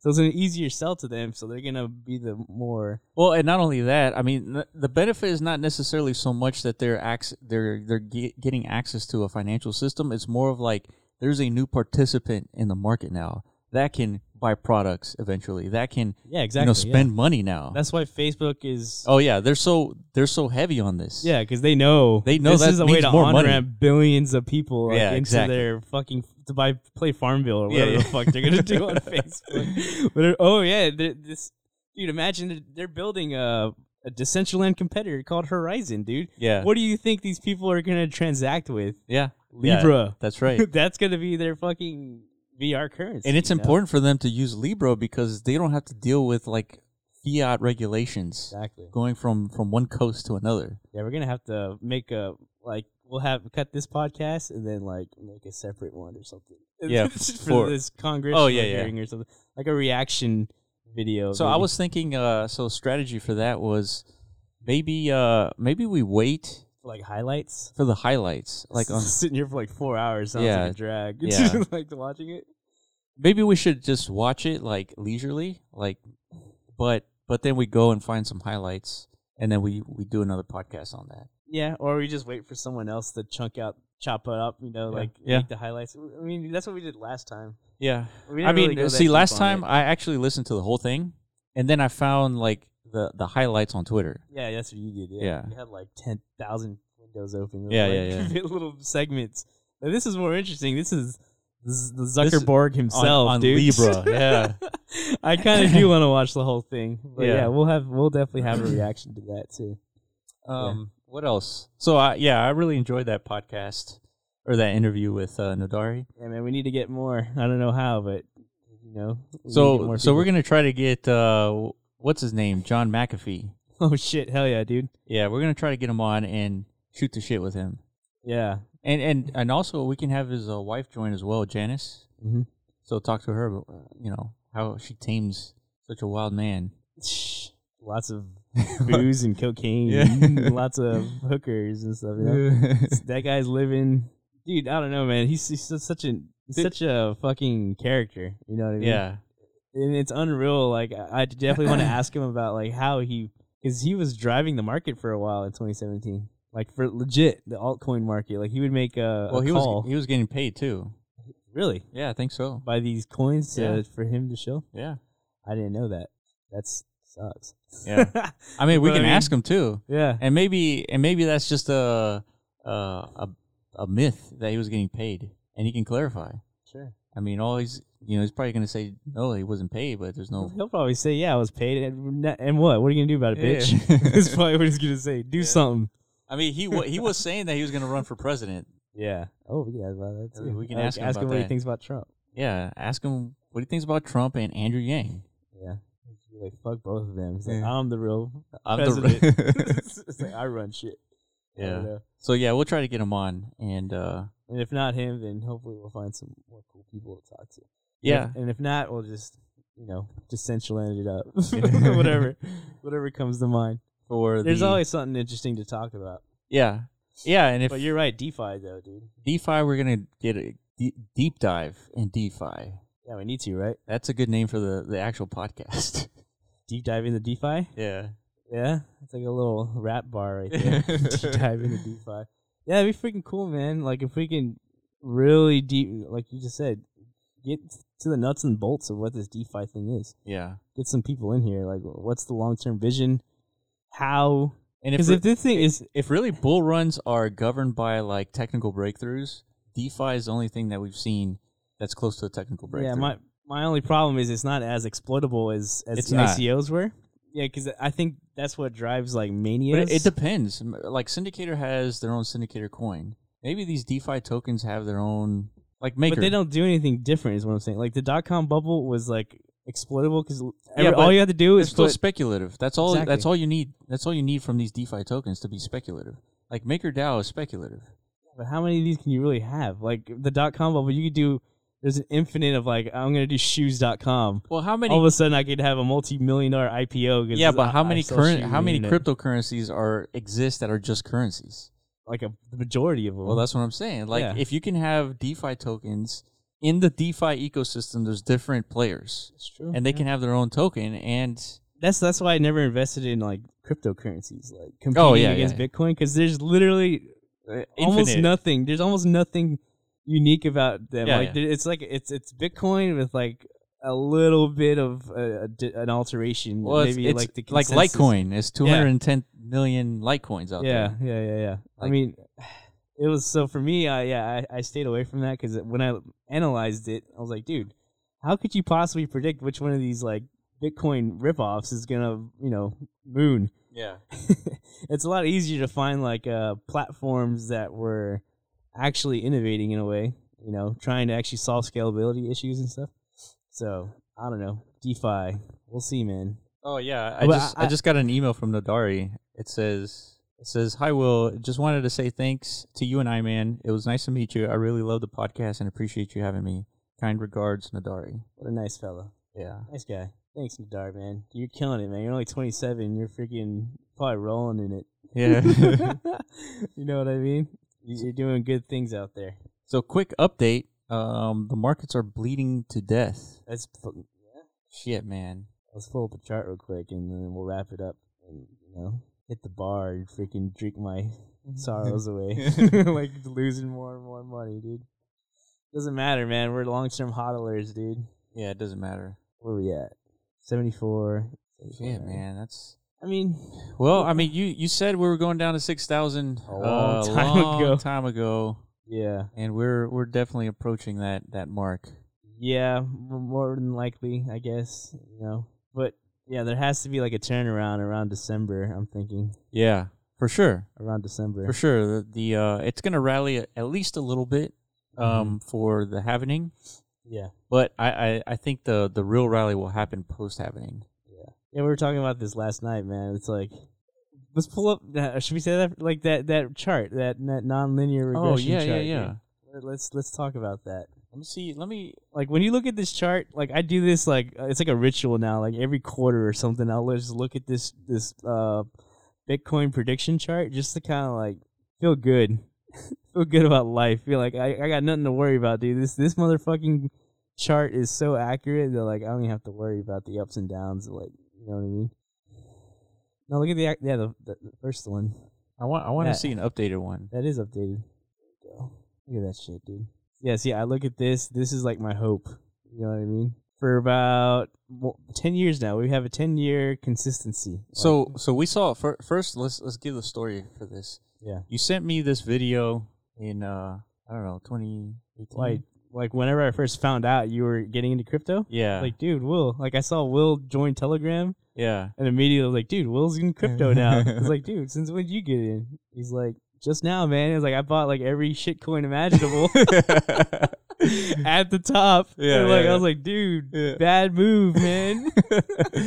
And we were shit, that was like 2017, right? Like early 2018, yeah, something like so, that. but you sent me a video of a dude of this chart in 2015, 2016. It was a guy named Tommy Rolled, and I'd like to get him on the podcast someday. Actually, Tommy Rolled Power, not Powder. The Tommy energy Rolled guy, Power. right? Yeah, he started Energy. I would we love should to have get him him. on Yeah, the yeah, podcast. You know, I've been following him because he had a video that he made a video with this chart. It was pretty much nothing but this chart on his YouTube And it was screen. missing from this section on. Yeah, because he made it in 2015. Correct. So he was like, you know, check out this data. Like it's so far, it's following this curve perfectly. And then I saw it in 2017. So then I looked at that point. If you could put the cursor on it, the 2017 point. Yep. Right there. What does it say it's going to do? It's going to hit 10,000. That's exactly what it did. I mean, it broke through. Yeah. Which it always does, right? Whenever it hits the line, it always breaks through a little bit. But you know what? You know what he was saying is that this this curve, it's regressing, right? It's Yeah, a of course. nonlinear regression, right? Yeah. And early on, the acceleration was high, right? So you had these like extreme breakthroughs. Extreme. Yeah, and Extreme. they seem to be it getting gets smaller and smaller, right? Which so is how it's supposed to go. Well, it's like for sure. less volatile to So the market. Yeah. I think what I was going to say was that once it gets to the end of 2021, which we think is going to peak like this and then start crashing for the next 18 months. Yeah, and that's kind of what I'm saying. Like it right now. But it's not going to go too far beyond this nonlinear regression line. That's my point. Is that this is like there's a huge volume here. But look the volume here is smaller and smaller, and then this is like barely going to break through. But barely breaking through is like $100,000 difference. 150,000, yeah. Yeah, like if it barely breaks through, it could be 150, 200,000. Like For sure. Like Bitcoin, like when it broke 10K, it took it like a week to get to 20,000. You know what I mean? Yeah. And like I said, that's just driven by retail mania, retail exuberance. Yeah. You know, the same exact thing is going to happen. What we've been predicting around 2021, something like that. Yeah, I mean these are heartbeats. I mean, look at this. This peak exactly. This peak was at the end of 2013. This peak is at the end of 2017. How many years is that? 4 years. Yeah. You go from here to 2011.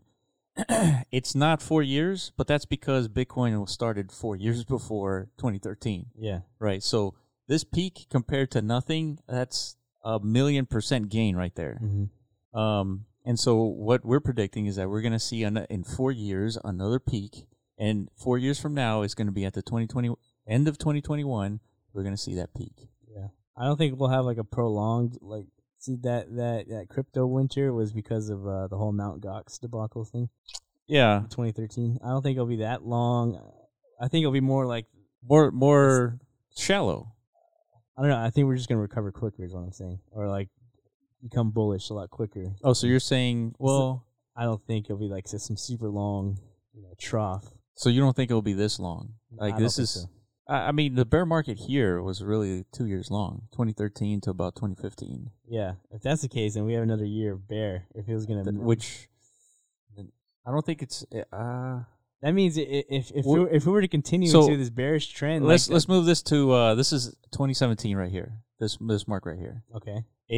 We've spent 2018 in a complete bear market. We hit the low point, and now it's starting to recover. Yeah, that's true. I guess this chart isn't like completely up to date, so let's move 2017 this point here to this point. Okay, yeah. So it pretty much has been a 2-year bear market. So yeah, exactly. That's what I'm saying. It'll take another 2 years of bullishness. Exactly. Yeah. So it's about to start, because if we're correct in our interpretation of like what this market represents, it's kind of like it has a rhythm and flow to it based on this happening. Yeah.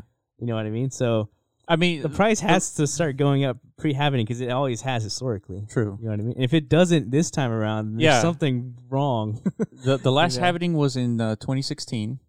And so your bullish trend is beginning. That's when the market begins reversed. before that. Yeah. But here's the thing. It begins before that because people are anticipating. Exactly. And perhaps we may not see a bullish trend towards the next halving just because people are a little bit more savvy.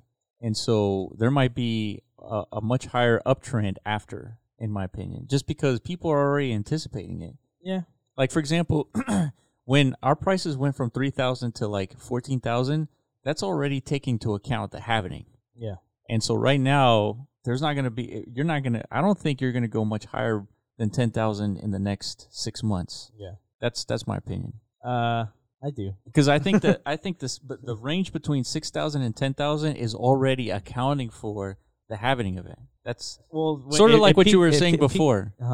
Sort of like what you were saying before. Like, I think when we were going through this little bull run here, like you were saying that bull run is happening because it's taking into account the halving event that's coming up. Yeah, that's I was like, it's priced in. That's what's driving this parabolic growth. And right? so now once we get closer to the halving, you're not going to see prices beyond $6,000 and $10,000. You'll start breaking that point once after the halving. I think we're going to see like a slow uptrend. When is it happening? In May or June of next year? May 2020. I'm going to predict we're going to get back to 14,000 before then. And then it's going to dip back down to like sub 10K. Nope. And then we're going to take off from there. That's exactly what happened before. Shit is not happening the same this time. Yes, it will. No. At the end of the day, we have no fucking idea, right? Maybe we should get on Cindicator. No, I know, but we're saying this so we can have a record here. Okay. All right. So you're saying that it's before the halving, it's going to go around the range of 14,000. Because that's the peak of this that parabolic run up. Yeah. It's not going to be parabolic. It's going to be a slow uptrend, I think. So then, just to keep things simple, my prediction is we won't see 14,000 until a little bit after the halving. Sure. Just so because that's like we're arguing about like maybe like a month or two difference. Yeah. Because like I'm saying it could hit 14K and then it's going to correct from there. And you're saying it's just not going to do anything. It's not going to do anything until after the halving. Yeah. But that's never happened. Prices always go up. No, I know. But people are savvy now. That's what I'm saying is that it's not going to happen because people know the price. But just because people know doesn't mean people aren't going to buy into that speculation. That's what people do. They speculate. Like they're all thinking the same thing we're thinking. We're like. So it's like self-fulfilling in a way. It's my prediction would be wrong if we get like 100 million people into crypto before the halving. Then you're right. You don't need to get 100 million people into crypto. At 14,000, we were there a couple months ago. We're not at 100 million people. It's literally we're just going back to where we were a couple months ago. But the halving is such a large speculation event. It is. That's going to attract only people. One really. Yeah, so only one really. I don't think it's going to attract more people. People are going to come in whenever this thing naturally passes previous all-time highs.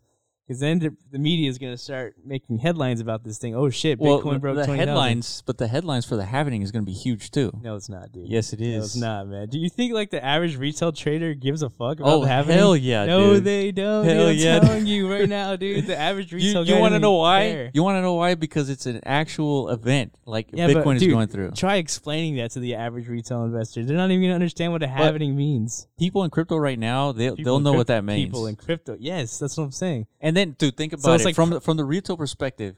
If you know an asset is going to be constricted out May 2020, but they don't know is what I'm saying. But retail investors, they don't get sold on technical shit. They get sold on hype and that's the bullshit. hype, dude. That's the hype. That hype's been around though, man. We all Bitcoin is now it's the inflation rate of Bitcoin is now less than the United States inflation rate. That's that's a huge headline, dude. Yeah, it's a headline for any common person to understand. Is wow, Bitcoin is being constricted more. So it's a buying time. No, I mean, for sure people will trickle in, I think, but I don't think the masses will show up until the masses react to price. They don't react to fundamentals. They don't react to, Yeah, no, I agree with that. All they react to is money on the screen. Yeah, but the thing is, we've already have history of Bitcoin being $20,000, which is a lot of money. Yeah. And so people, once they hear, well, Bitcoin was at 20K, Bitcoin's being constricted now in May 2020, that's a buy signal for every common folk. No, dude. I don't think. I think you're over. But here's the thing. So you're giving the common folk too much credit. No, I that's feel like. no, yes, no, dude, no, no. As cynical as that sounds from me, that's not too much credit. Yes, it is. That's man. like the most basic, like, economy 101. Dude, but like, no, because I was around in 2017. I remember like what people were saying. But in that's that the thing. time. Nobody was. That was 2017, dude. Yeah. People are like, they understand a little bit more about what's going on. No, dude, they don't. The people who, the people who are still here, the you and I's of this crypto world, like we're not going anywhere because. Well, because we understand. Yeah, we understand. Like in moments like this in bear markets, this is where the money actually gets made. Because if you're buying now, you're the future whales. Yeah, you know what I mean? for sure. But the people who caused that 2017 uprise, they're gone. They're long gone. It's not like they're keeping up with this shit, dude. They're just the money left, so they left with it. You know what I mean? So they're gonna come back once the green light is on again. You know what I mean? It's just psychology, man. It's crazy. Yeah, but. So did you predict that we were going to see $14,000 like recently, like 2 months ago? Did I predict that? Yeah. 14,000. The answer is no, you didn't. Not that fast, but I thought we would get there by like the halvening. That's what I'm saying. Oh, like yeah. 14,000. But that's what I'm saying is that the 14,000 price that we saw has already taken into account the halvening. Therefore, we're not going to see any price fluctuations beyond $10,000 roughly until after the halvening. Yeah. That's what I'm trying to say. It could happen. I don't know. But yeah, I see what you're saying. It doesn't really matter at the end of the day. What really matters is where Bitcoin's going in the long term. Well, I mean, these are just it only matters short-term ups and downs. Well, it only matters is for us trying to get more Bitcoin. That's what I'm saying. Like we need to be buying now. Like right now, damn, right now $7,500 Bitcoin. That's not pretty bad. good. Yeah, like if it goes down to 6,000, you didn't lose that much money, and you're still. You're going to reap the benefits soon. Yeah, I think like the upside is way greater. Yeah. Which, saying that sounds crazy. Yeah, it does sound crazy. But because that's why I keep looking at this chart. Well, and then I go back to yesterday when we were watching that video of Ethereum being 85 cents in 2014, 2015. It's like, we're wondering like what were we doing? Why were we sleeping so hard on an 85 cent, Ethereum? In the future when it's like 2023 and the bear market price of Bitcoin is like $80,000. Yeah. People are going to be looking at our video at an $8,000 Bitcoin and wondering where the hell were they? Exactly. Yeah. Yeah, that's what I was saying. Like by like 2030, we're going to have like 50% global adoption of cryptocurrencies, Bitcoin, all this stuff. Yeah. And they're going to be, this chart right here is going to be filled out all the way to 2030 or whatever. And you're going to see these beautiful rhythmic heartbeat, these beats, and everyone's gonna say to themselves like, how did we not see this happening? Or like, it's like the easiest predictable market of all time. If you're paying attention to it is what I'm saying. Like, it just repeats like every 4 years or something. I don't know. We'll see. Right now, again, we're speculating, but that's what we're supposed to do. We're going to be on the money, man. I'm telling you. It's like, I mean, I always go back to that video you sent me. It's like, this guy, so this was 2 years after the video was made, and part of this information was filled in, right? It was only up to like, I think 2013 or some shit. And then we were looking at this in 2018, and exactly what he thought was going to happen happened just because of this linear regression curve. Yeah. I mean, it makes sense, man. This is like the adoption curve too, and like all the signs are there, man. We got Zuckerberg testifying right now in fucking Congress. Yeah. A year ago, who would have seen this coming? Nobody. Nope. We got Mark fucking Zuckerberg in Congress, like fighting for cryptocurrency, like he wants regulation and all this stuff. He's fighting for the community, like Nodari said it. I think also it's good overall. Yeah, it is good overall because it's now the government is like forced to pay attention to the market. You know what I mean? They got to actually regulate and et cetera, et cetera. And then we got Peter Thiel making $200 million investments in like Bitcoin miners and shit. Yeah. Like, dude, these are tech titans. These are Silicon Valley titans. They're getting into the crypto space. Yeah, the only thing I was going to say was that the only way that we might be wrong here is that it might take a little bit longer. Yeah. It might be 2020, like mid-2022, we see $150,000 Bitcoin. Yeah. But that's about it. It's still going to hit it. We can't know exactly when. Yeah. And like, yeah, we don't know what that next Ethereum's gonna be. Yeah. Like I said, like we could like dissect what made Ethereum mania happen. I think we need to like come up with like a ingredients list. Like why did the ICO craze come about? Yeah. And then try and identify something in the future. Maybe it hasn't been created yet. I don't know. Like the next speculative bubble is what I'm saying. Yeah, I think the ICO craze was the ability to do a crowd sale from using cryptocurrencies, and it got out of control. Yeah, because like literally anybody could just make a currency, create their own token. Yeah, a speculative token, which is, of course, people are gonna fucking do it. Yeah. Why wouldn't you? I think Chico Crypto's right. I think a technical achievement is gonna contribute to a huge bull run. We'll see. We'll see. I don't know. Either way, I think Bitcoin on its own is just gonna. It's gonna, like I said, it just does what it does. If it's a rhythm, it's got a rhythm and flow, and as it progresses through this rhythm, it's just going to bring in more liquidity to the market because more people are going to be buying Bitcoin, chasing that trend, that historical trend that it always repeats. And then naturally, organically, alts are going to flourish again just from the added market cap, right? Absolutely. But not all of them, I don't think. Like, projects like Cindicator and stuff like that, the ones that are actually doing something will probably benefit the most. But who knows? We might see like an ICO 2.0 craze. Maybe ICOs aren't dead. They're dead for now. Well, like maybe when the bull market returns, all of a sudden, like people want to start reinvesting in ICOs again. Yeah, but they might just have like higher standards. Like you need a prototype this time, motherfucker. We're not buying your white paper. Yeah, you know what I mean? Because ICOs, it's not like it's some sort of like flawed model. ICOs are still valuable. I feel. Yeah. For crowdfunding. No, I totally agree. Token distribution, all that stuff. It's still useful. Yeah. But yeah, anyways. Yeah, no, I totally agree. I think the ICO phase is going to be constricted only to the extent of requiring a prototype. Yeah. I think it'll be more regulated, obviously, in the United States. It'll be just like the IPO mania was in the .com bubble. We're going to have U.S. regulated exchanges, Coinbase most likely, Binance USA, et cetera, et cetera. And then they're going to be only IEOs. Yeah. Then maybe Americans can actually invest. But probably not. You probably have to be an accredited investor. It's fucking bullshit. What's that? Dude, look at that. Oh, yeah. Now, this is a completed nonlinear regression curve. Yeah. And the price here is at $7,000, roughly. Yeah, see? It looks pretty, right? Dude, this is beautiful. Yeah. So we'll see, man. We'll see. Hopefully we make it, Will. At the end of the day. Oh, either way, yeah, we're going to keep this podcast going for sure. Cause, we're not making any money, obviously. We've been doing this for, what, almost 8 months now or something like that? 7 months? Something close to that. Yeah, I don't foresee making money anytime soon either. But it's fun. I enjoy it. Yeah. It keeps us, like, up to date and, like... forced to, like... Yeah, because we watched that same video they were talking about, Tommy Rolled Power. Yeah. And he said that, so he was the one showing these charts. And he said that when the $20,000 run-up happened, he wasn't really paying attention. And so he missed... he got distracted. Yeah, he missed the top on exiting. He probably was, like, fucking around with chicks. That's, like, the biggest distraction in the world, dude. Yeah, that fucked me over.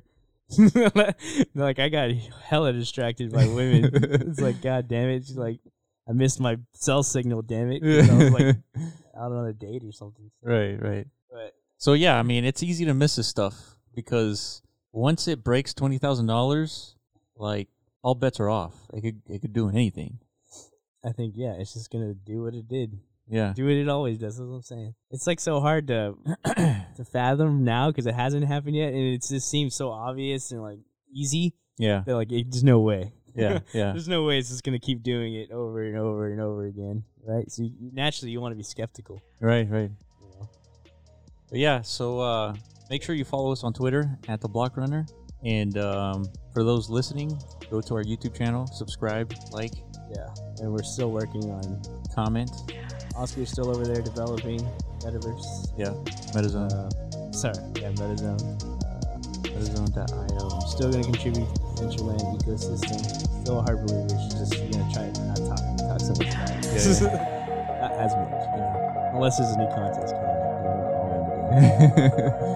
Yeah. All right, guys. So we'll see you next week. Yeah. All right. Peace out. Thank you for listening to the Blockrunner podcast. Make sure you visit our website, theblockrunner.com, and sign up to stay up to date on the latest in crypto. Also, reach out to us on Twitter at theblockrunner.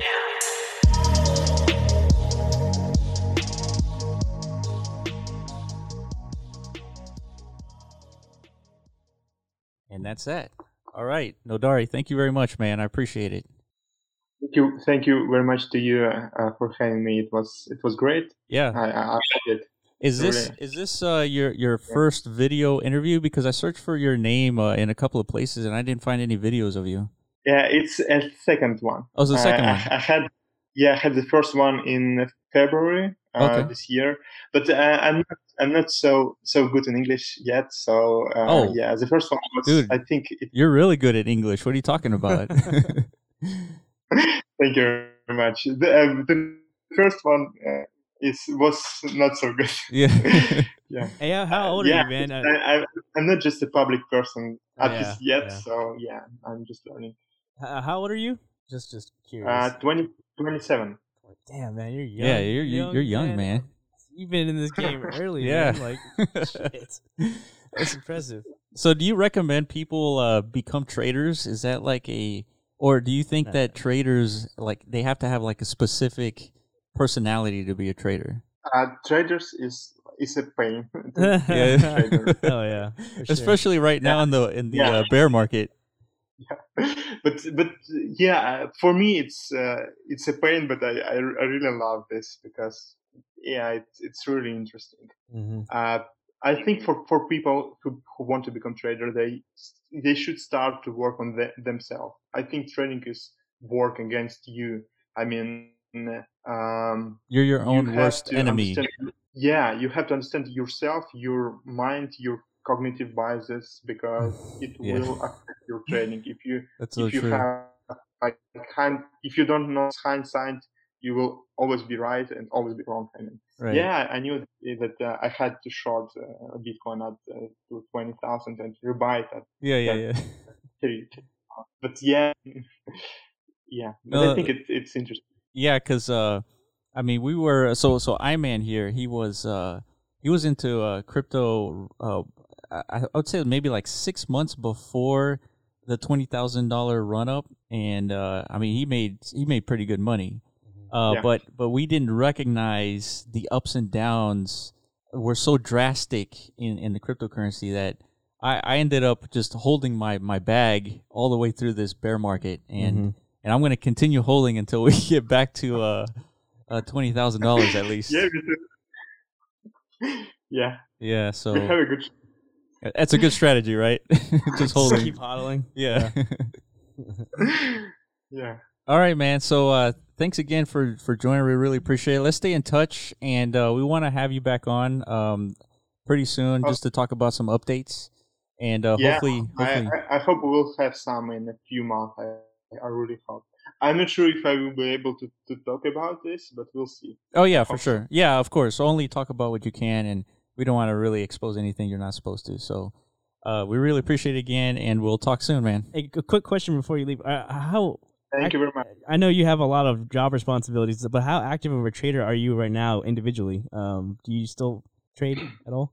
Yeah, you know, I've been stopped trading for one, but I started trading again since I think the latest bull run in May or something like this. I started pretty actively trading. Okay. Yeah, so I have about like one trade per week. It's not so much, but considering other duties, it's yeah. And do you only trade in crypto only? Yeah, currently it's crypto only, but we also are testing our earnings indicators, so also fiat. But yeah, you know, when I came to crypto like 2 years ago, I almost stopped trading fiat, so I don't even know what is happening anymore. Right.